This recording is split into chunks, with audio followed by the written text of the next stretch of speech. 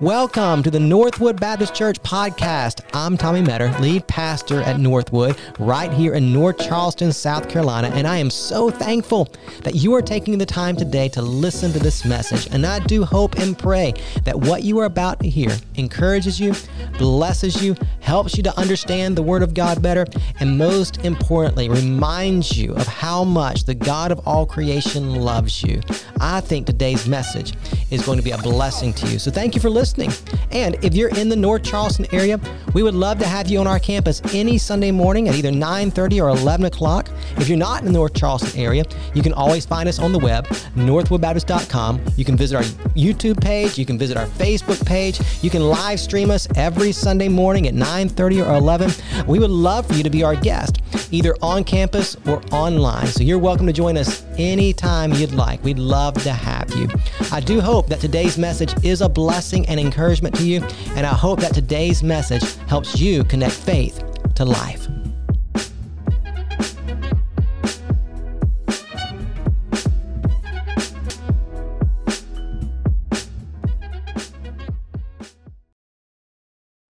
Well, good morning, church. It's good to be with you this morning. I'm Jonathan Watson. I'm a professor of Christian Studies over at Charleston Southern University, but I'm also the part-time ministry training coordinator here at Northwood. I lead out in that means I basically lead out in our new members classes, and we actually have some opportunities for training for those headed toward ministry where they can get upwards of almost 30 hours of credit at Southeastern Baptist Theological Seminary. So I have the joy of getting to be involved in those ministries, and of course, Pastor Tom has asked me to step in for him today and to share the word with you, and I'm glad to do that. I would like you to open your Bibles to Luke chapter 11, verses 37 through 54. Luke 11, 37 through 54. If you're new to the church or don't have a Bible, there's one in the seat rack in front of you. Luke is located in the New Testament. If you look in the opening pages of that Bible, you can find a table of contents. Just look for the second part, New Testament, and the third book, Luke.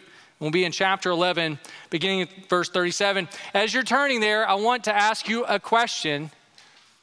Has this ever happened to you? You wanted this, you went to the store, maybe in a rush, trying to pick something up on the way home for dinner, and you thought you were getting this, but you walked out with this, right? Now, one of these is salad dressing. The other one is just pretending to be salad dressing.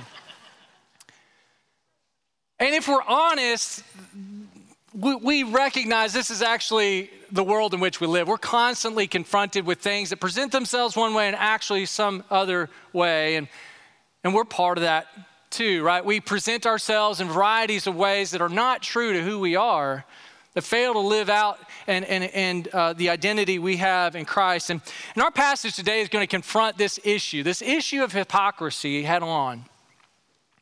As we kind of begin to think about where we are in Luke's gospel, just a couple of quick reminders. Luke is writing to us as a Gentile. He's writing as a Gentile to Gentiles about how Jesus is not just a Jewish Messiah. Luke is writing about how he's writing as a Gentile to Gentiles about how Jesus is not just a Jewish Messiah. He's a Messiah for everyone. He has come to seek and to save the lost. And Luke has been painting this elaborate portrait of Christ for us vividly. We also recognize this passage, chapter 11, falls inside of a section in Luke called the travel narrative. It starts in chapter 9 and continues to chapter 19. Now, in this travel narrative, Jesus has set his eyes towards Jerusalem. He is marching in a kind of slow and steady way to Jerusalem, where he will die on a cross for the sins of his people. And in recent weeks, we've been noting how there's an increasing conflict between Jesus and the religious leaders, between Jesus and the crowds even, who are now starting to question, by what authority does he cast out demons? Maybe it's the prince of demons. And what we're going to see today is that the crowds are really just following their leaders. The leaders The ones that should recognize Jesus, the experts in the law, are actually denying Jesus and leading others to do the same. Their hypocrisy, their empty religiosity is actually the root of the problem. And so, if you will, and you're able, would you stand with me today in the honor of God's reading of God's word, beginning again in Luke 11, verses 37 and following, says this: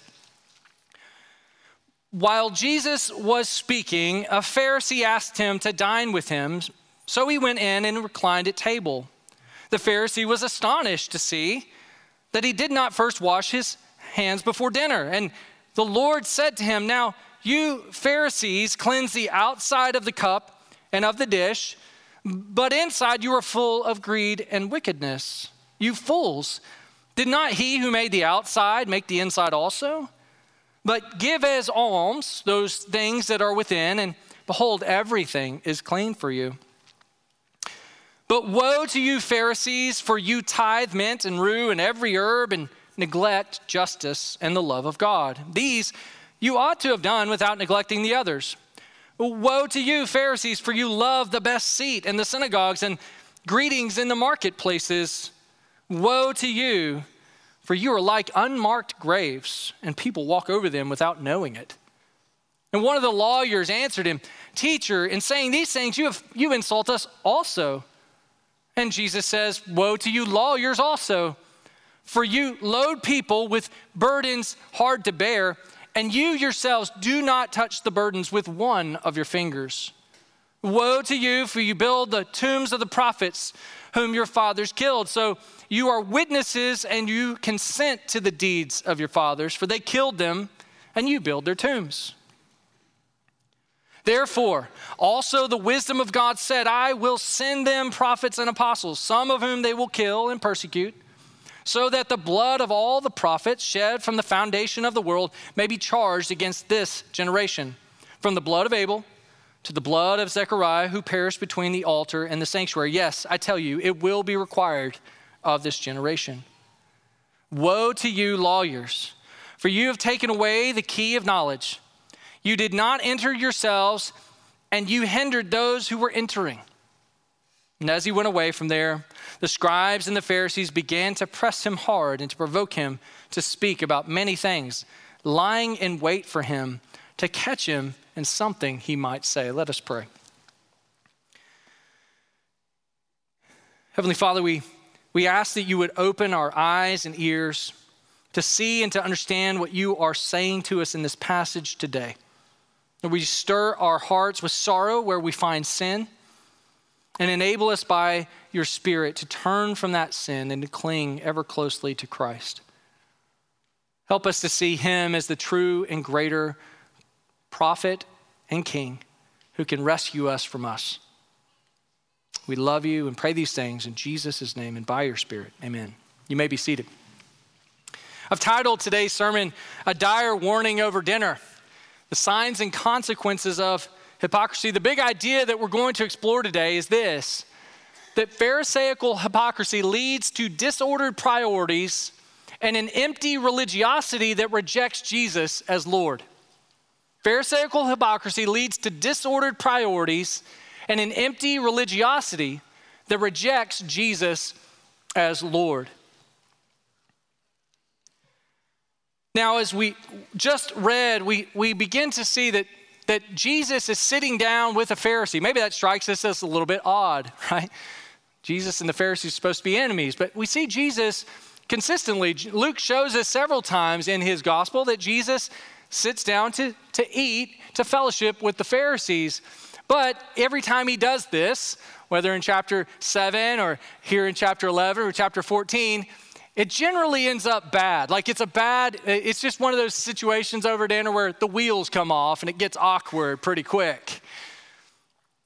In chapter 7, the Pharisee there that Jesus is meeting with gets offended because this woman comes in with this alabaster flask. She breaks it open. She anoints Jesus' feet and washes his feet with her tears.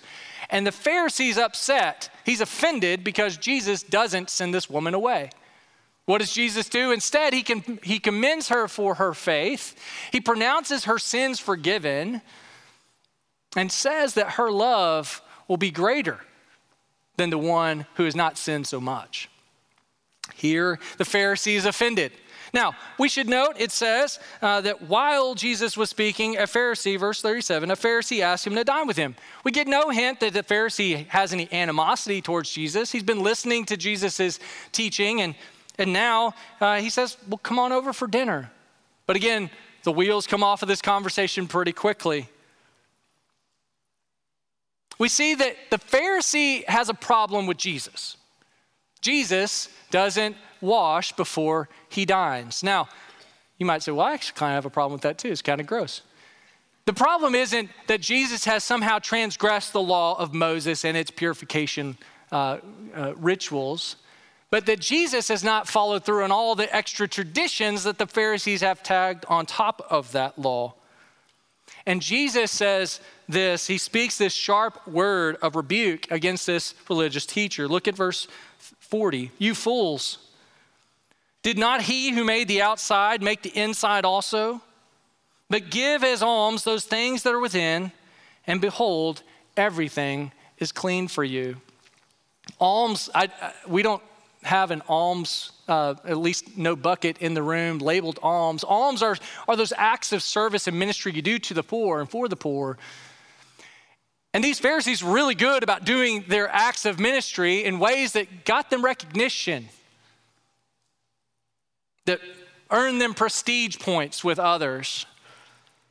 And he says, look, do your acts of service and ministry from the heart. First, clean the inside of the cup. Clean the inside of your heart and your dish. Make your motives right before God. Deal with that first, and then do your acts of ministry, and they'll be pleasing. And so with that in mind, Jesus now jumps and launches into 6 woes against the Pharisees and the scribes. Woe is another one of those words we don't bump into often. Perhaps we remember that Isaiah in the Old Testament said something like, woe is me, for I am undone, for I'm a man of unclean lips, and I dwell in the midst of a people of unclean lips. This is what Isaiah says when he sees the holy, all holy God, the 3 times holy God sitting on his throne. He realizes just how sinful he is. He's worried that God's holiness will overcome him and take him apart at the seams.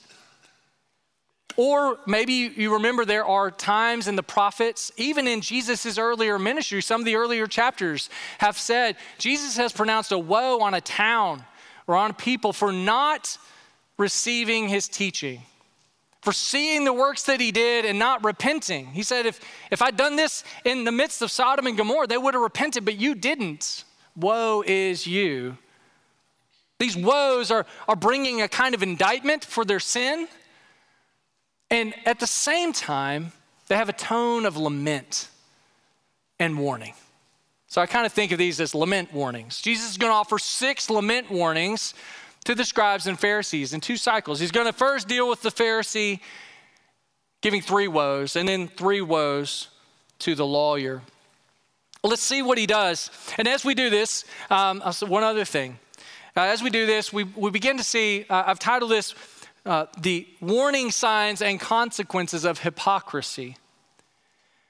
At the end of this passage, just in the first verse of chapter 12, Jesus is going to kind of sum up the sin of the scribes and Pharisees that he's just outlined in our text today.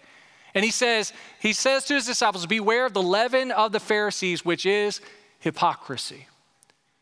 So here we are, and Jesus is uttering some woes against the Pharisee and against the lawyer, and in this we can gain insight and wisdom to find the same hypocrisy and root it out in our own lives. Look with me quickly at the first woe in verse 42.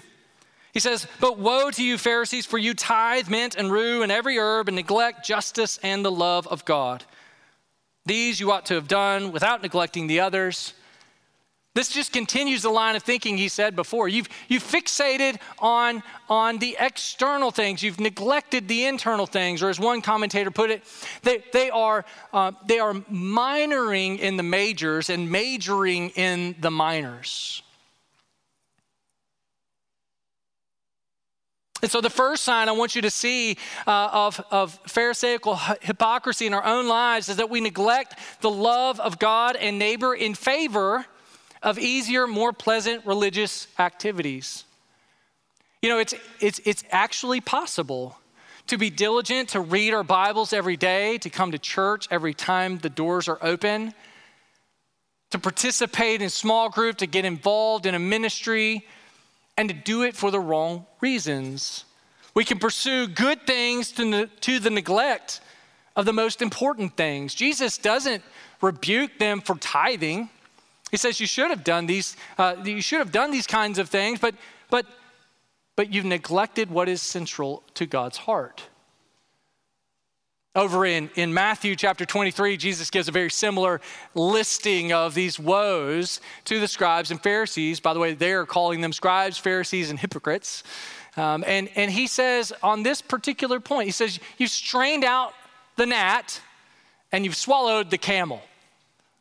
You strained out the gnat out of your soup. I just imagine in my mind, I've got a bowl of soup and here's a little gnat and I'm really concerned about it. But then this camel comes up and sticks his foot right in it. I have no problem with that. They fixated on the small things and neglected the major things. So the first sign is that we neglect the love of God and neighbor in favor of easier, more pleasant religious activities. We see a second woe, though, is that basically they have loved recognition and prestige. Look at what it says in verse 43. Woe to you, Pharisees, for you love the best seat in the synagogues and greetings in the marketplaces. Over in Matthew 23, he talks about how they put on their long robes and they have these phylacteries, these little satchels that they would put the greatest commandments inside of, and wear them in prominent ways so everyone can notice who they are and call them by their renowned titles. The pride of their office and position that they've enjoyed has become an idol to them. And if we're honest, we make social idols too. David Paulison we go to the next slide. David Paulison gives a couple of different diagnostic questions for us to begin to see the second sign. The second sign being that your chief concern is what other people think and not what God thinks. So here are some questions to ask, right? As you begin to wonder, am I manifesting this hypocrisy in my life? Whom must you please? Whose opinion of you counts most? As we begin to explore our heart on these questions, we begin to unearth social idols. Or from whom do you desire approval and fear rejection? Whose opinion matters most? Is it God's opinion of you, or is it others' opinion of you? The answer will help us see where we need to turn back. The bad logic of the Pharisees and their hypocrisy is this, right? Other people can't see heart matters. Other people can't see heart matters. Therefore, the conclusion is the heart doesn't matter.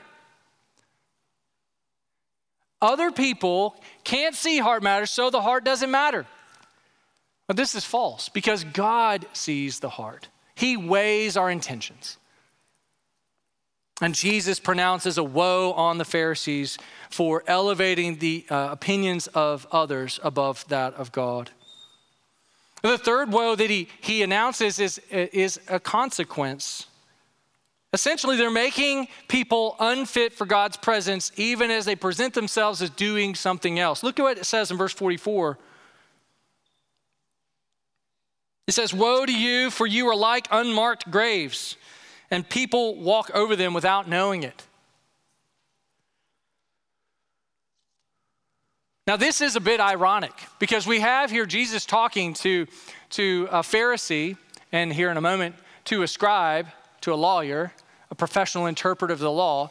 These people were the ones that were supposed to be guiding God's people into righteousness and how to live rightly before him and be prepared for his presence.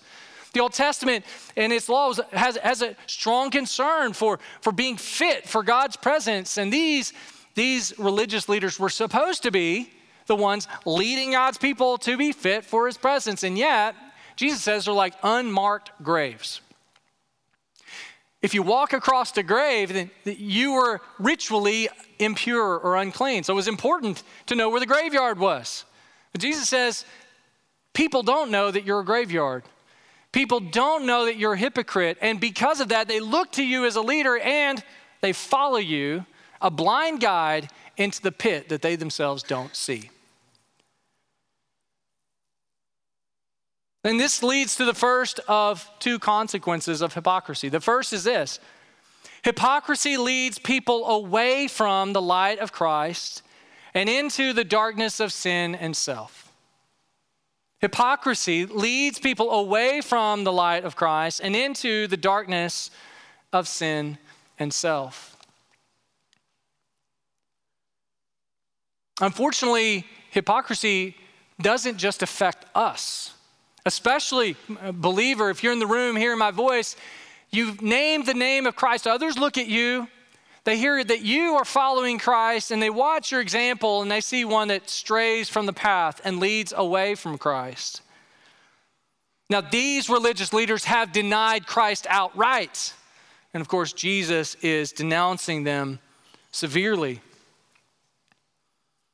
As one commentator puts it, these enforcers of purity are like doctors who, while serving patients, unknowingly spread a plague.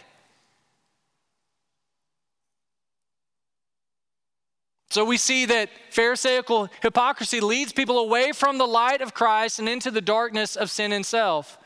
These religious reformers were making their followers unfit for God's presence. And as I've said already, it doesn't just affect us.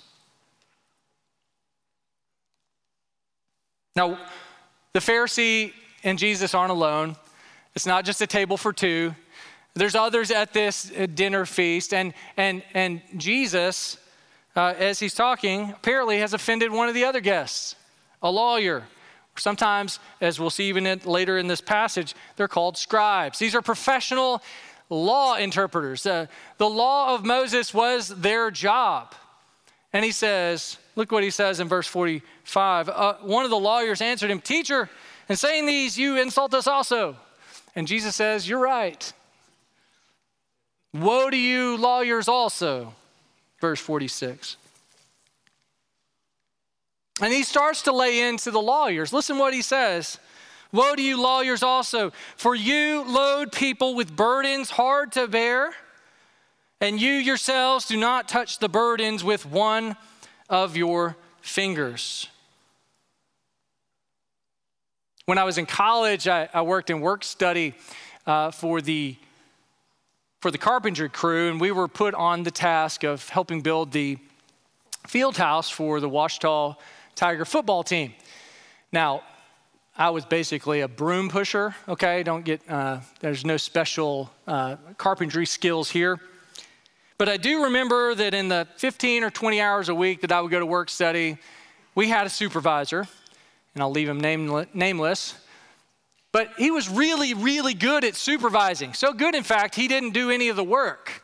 I still remember the day he came to work with his truck, and he had a lawn chair there, and he pulled it out, and he set it up in the back of his truck, and I looked over the side, and there it was. There's pecans all in the back of his truck. He'd been collecting pecans on his lunch breaks, and now it was time he was going to shell them. While we worked, he sat in the back of his truck and shelled his pecans.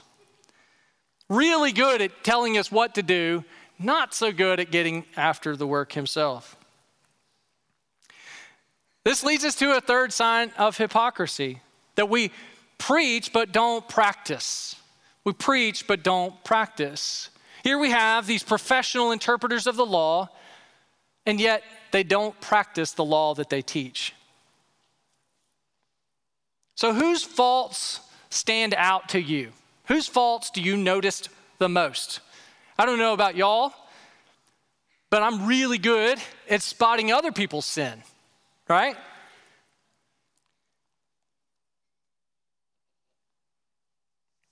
In Luke chapter 6, Jesus addresses this very thing. If you look at Luke 6:39, he says, He also told them a parable. Can a blind man lead a blind man? Will they not both fall into a pit? The disciple, he says, is not above his teacher, but everyone, when he is fully trained, will be like his teacher. Now, pause for a second. This is what's happening here. The Pharisees are leading the people. They are blind guides leading the people. And the people are now just like their blind guides. Then he says in verse 41 of chapter 6, why do you see the speck that's in your brother's eye, but do not notice the log that is in your own eye?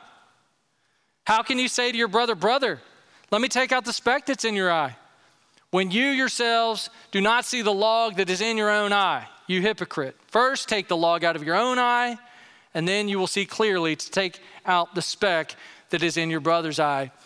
Do I have any parents in the room? Just a quick show of hands. I'm just looking for solidarity here. I don't know if you've ever been in a situation where you caught yourself, I don't know, yelling at one of your children for yelling at you. Is anyone? Am I alone?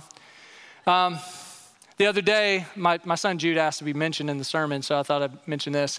The other day, Jude was sitting on the couch and he had, I think, the iPad out, was looking at something, and I said, Jude, you need to get off the screen. As I was saying it, I noticed that I was pulling my phone out of my pocket to check something, right? Like, we're really good, I don't know about you, but I'm really good at spotting someone else's deficiency or something they need to do, and not so good about seeing my own deficiencies. And this was the plight of the lawyers. They're experts in the law. They're professional interpreters of it, but they don't lift a finger to do any of it. And so we see that the third sign of hypocrisy is that we preach but don't practice. Then we see a fourth sign, that we neglect and reject the lordship of Christ. Let's see how this develops in verses 46 and following. He says, woe to you lawyers also. I need to go on a little bit further. Verse 47, woe to you, for you build the tombs of the prophets whom your fathers killed. So you are witnesses that you consent to the deeds of your father, for they killed him and you build their tombs. Now I need to explain this a little bit. There was a practice at this time of building these kind of monuments, these tombs, in dedication to prophets from the Old Testament that had been rejected by God's people and killed. It was a way of saying, hey, if I'd lived back then, we wouldn't have done that. I'm honoring the prophet. I'm not dishonoring him like our forefathers. But Jesus says, no, you're guilty of the blood of the prophets. Why are they guilty? Because they're rejecting the prophet, the one to whom all the other prophets pointed. They're rejecting God's word to them through God's Son. Here we have Jesus, the Spirit-anointed Son of the Father, declaring the way of God to them, and they're questioning his authority. They're denying his identity.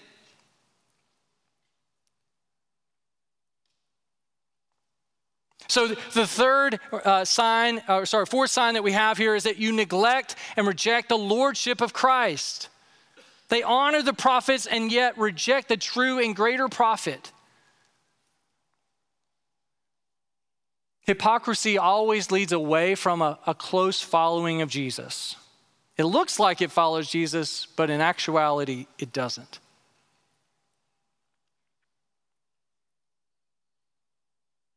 These lawyers are now co-signers with their forefathers in the death of these prophets. Nineveh repented at the preaching of a reluctant prophet, Jonah, and yet the greater prophet is among them and they are rejecting him. He says something curious as it continues on there.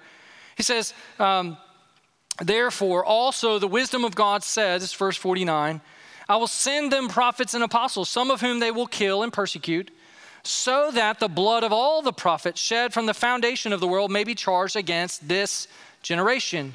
From the blood of Abel to the blood of Zechariah, who perished between the altar and sanctuary. That's like saying all the innocent blood shed from Genesis to the end of the Old Testament, I'm counting that against this generation. Why? Because they've rejected the Messiah.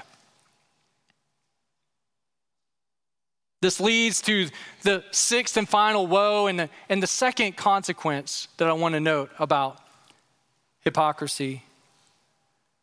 He's going to effectively tell the lawyers that they failed to enter and even hidden the key to the kingdom of God.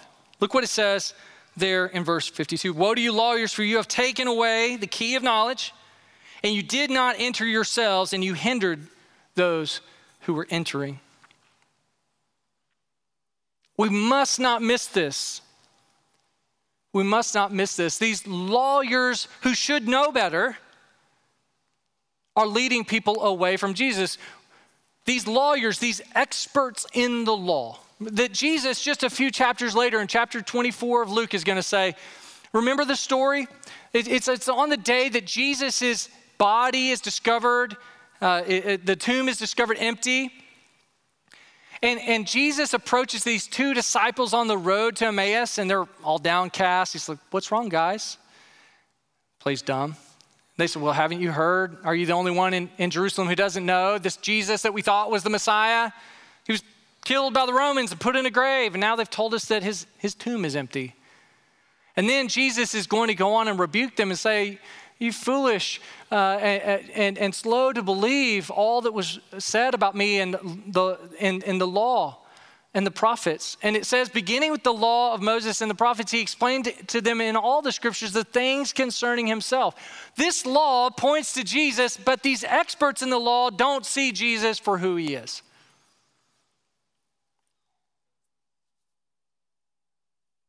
And so the second key consequence of this hypocrisy is that it prevents true faith in Christ and his gospel and repentance of sin, which are the keys to entering God's kingdom. In fact, Jesus proclaimed it just this way at the opening of Mark.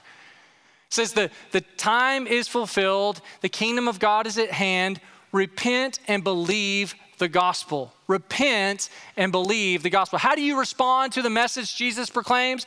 How does it become good news for you and for me? How do we get in on it?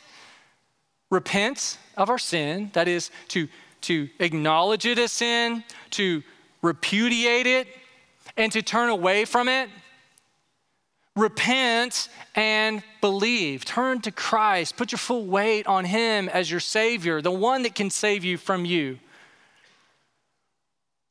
These Pharisees have turned others away from Christ and have effectively locked the kingdom of God away from their followers. No one receives a treatment for a disease they don't believe they have. And God's law diagnoses the problem for us. God's law is not given to us as the path forward through which we earn our way into God's grace. It's the diagnosis that tells us we have a disease we can't cure and we need a Savior who can. These lawyers and Pharisees, these religious leaders and their hypocrisy have turned people away. They failed to see the law for what it was. It's the thing that tells us we need saving, not the thing that saves us. Jesus is the Savior. The final two verses show us how this conflict intensifies and remind us that we are required to respond to Jesus. Jesus is a fork in the road. He requires a response. And the Pharisees respond quite clearly. Read with me. Verse 53, as he went away from there, the scribes and the Pharisees began to press him hard and to provoke him to speak about many things, lying in wait for him to catch him in something he might say. Jesus earlier in chapter 11 has said, whoever is not with me is against me. Whoever does not gather with me scatters. It's a binary choice. Either you receive Christ or you reject Christ, and the scribes and Pharisees have made their choice. It's almost as though they're listening to the words of Jesus and going, this can't be true, because if it's true, it's really bad news for me.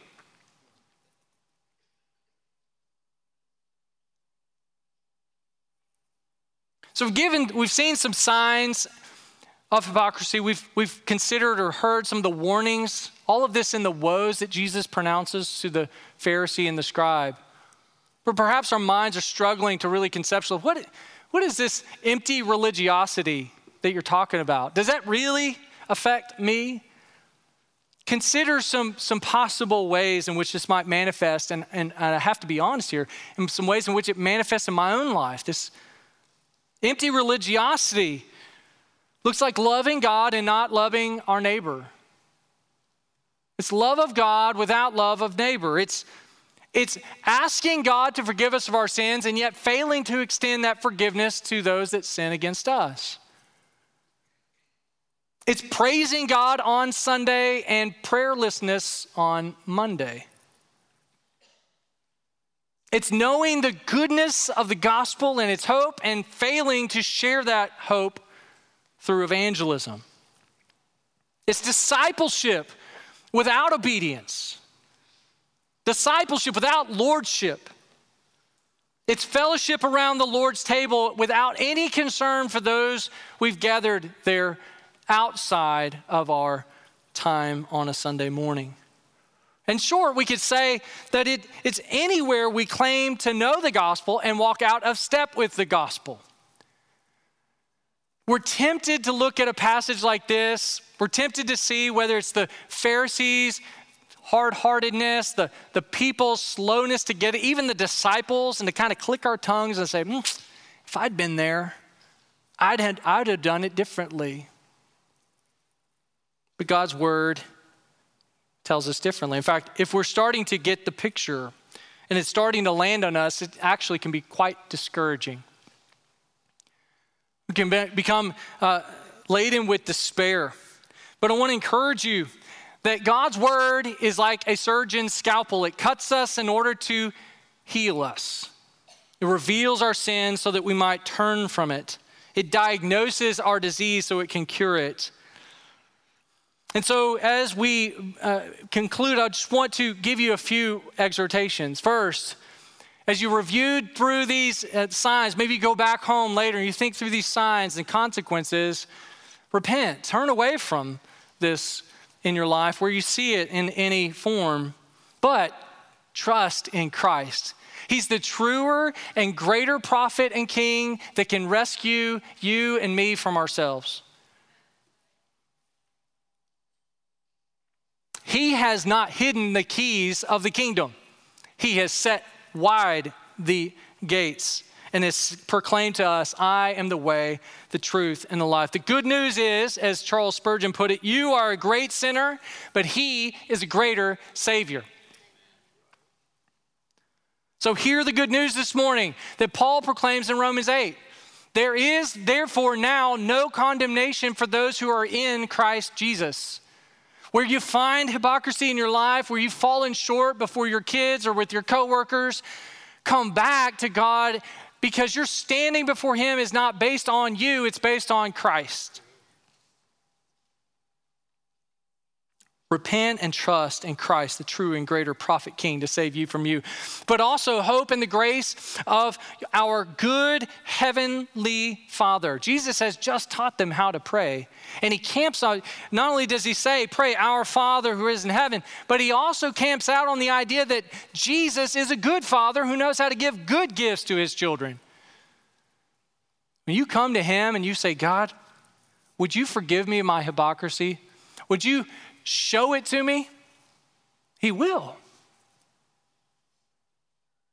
He will help you.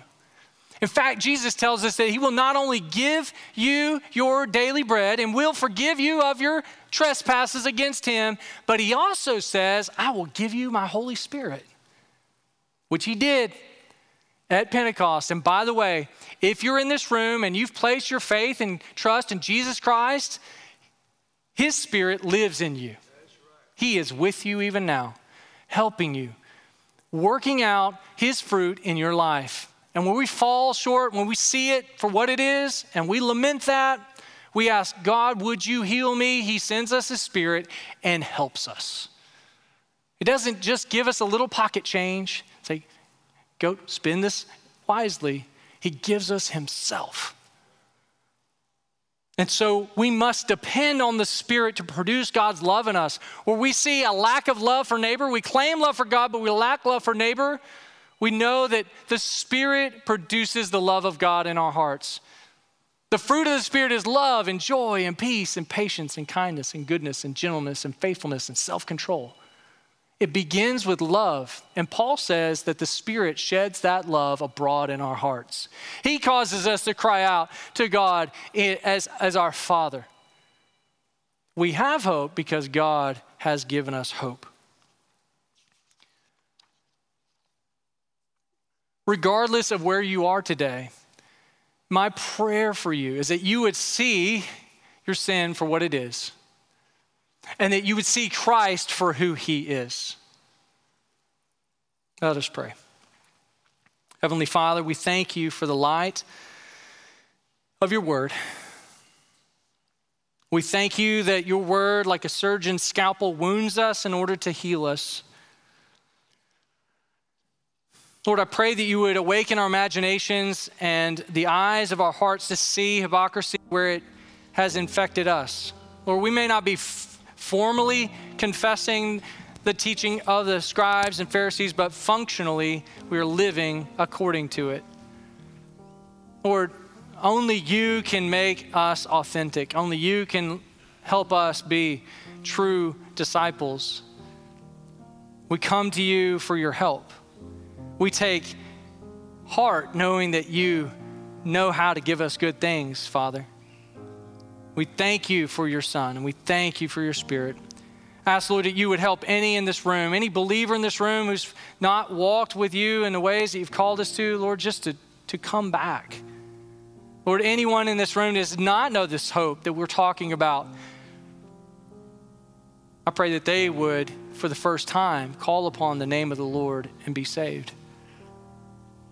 We ask all of these things in Jesus' name. Amen. As we're singing our final hymn here, I'll be at the front. Some will be on the corners of the room. I invite you to come and respond however God is leading you.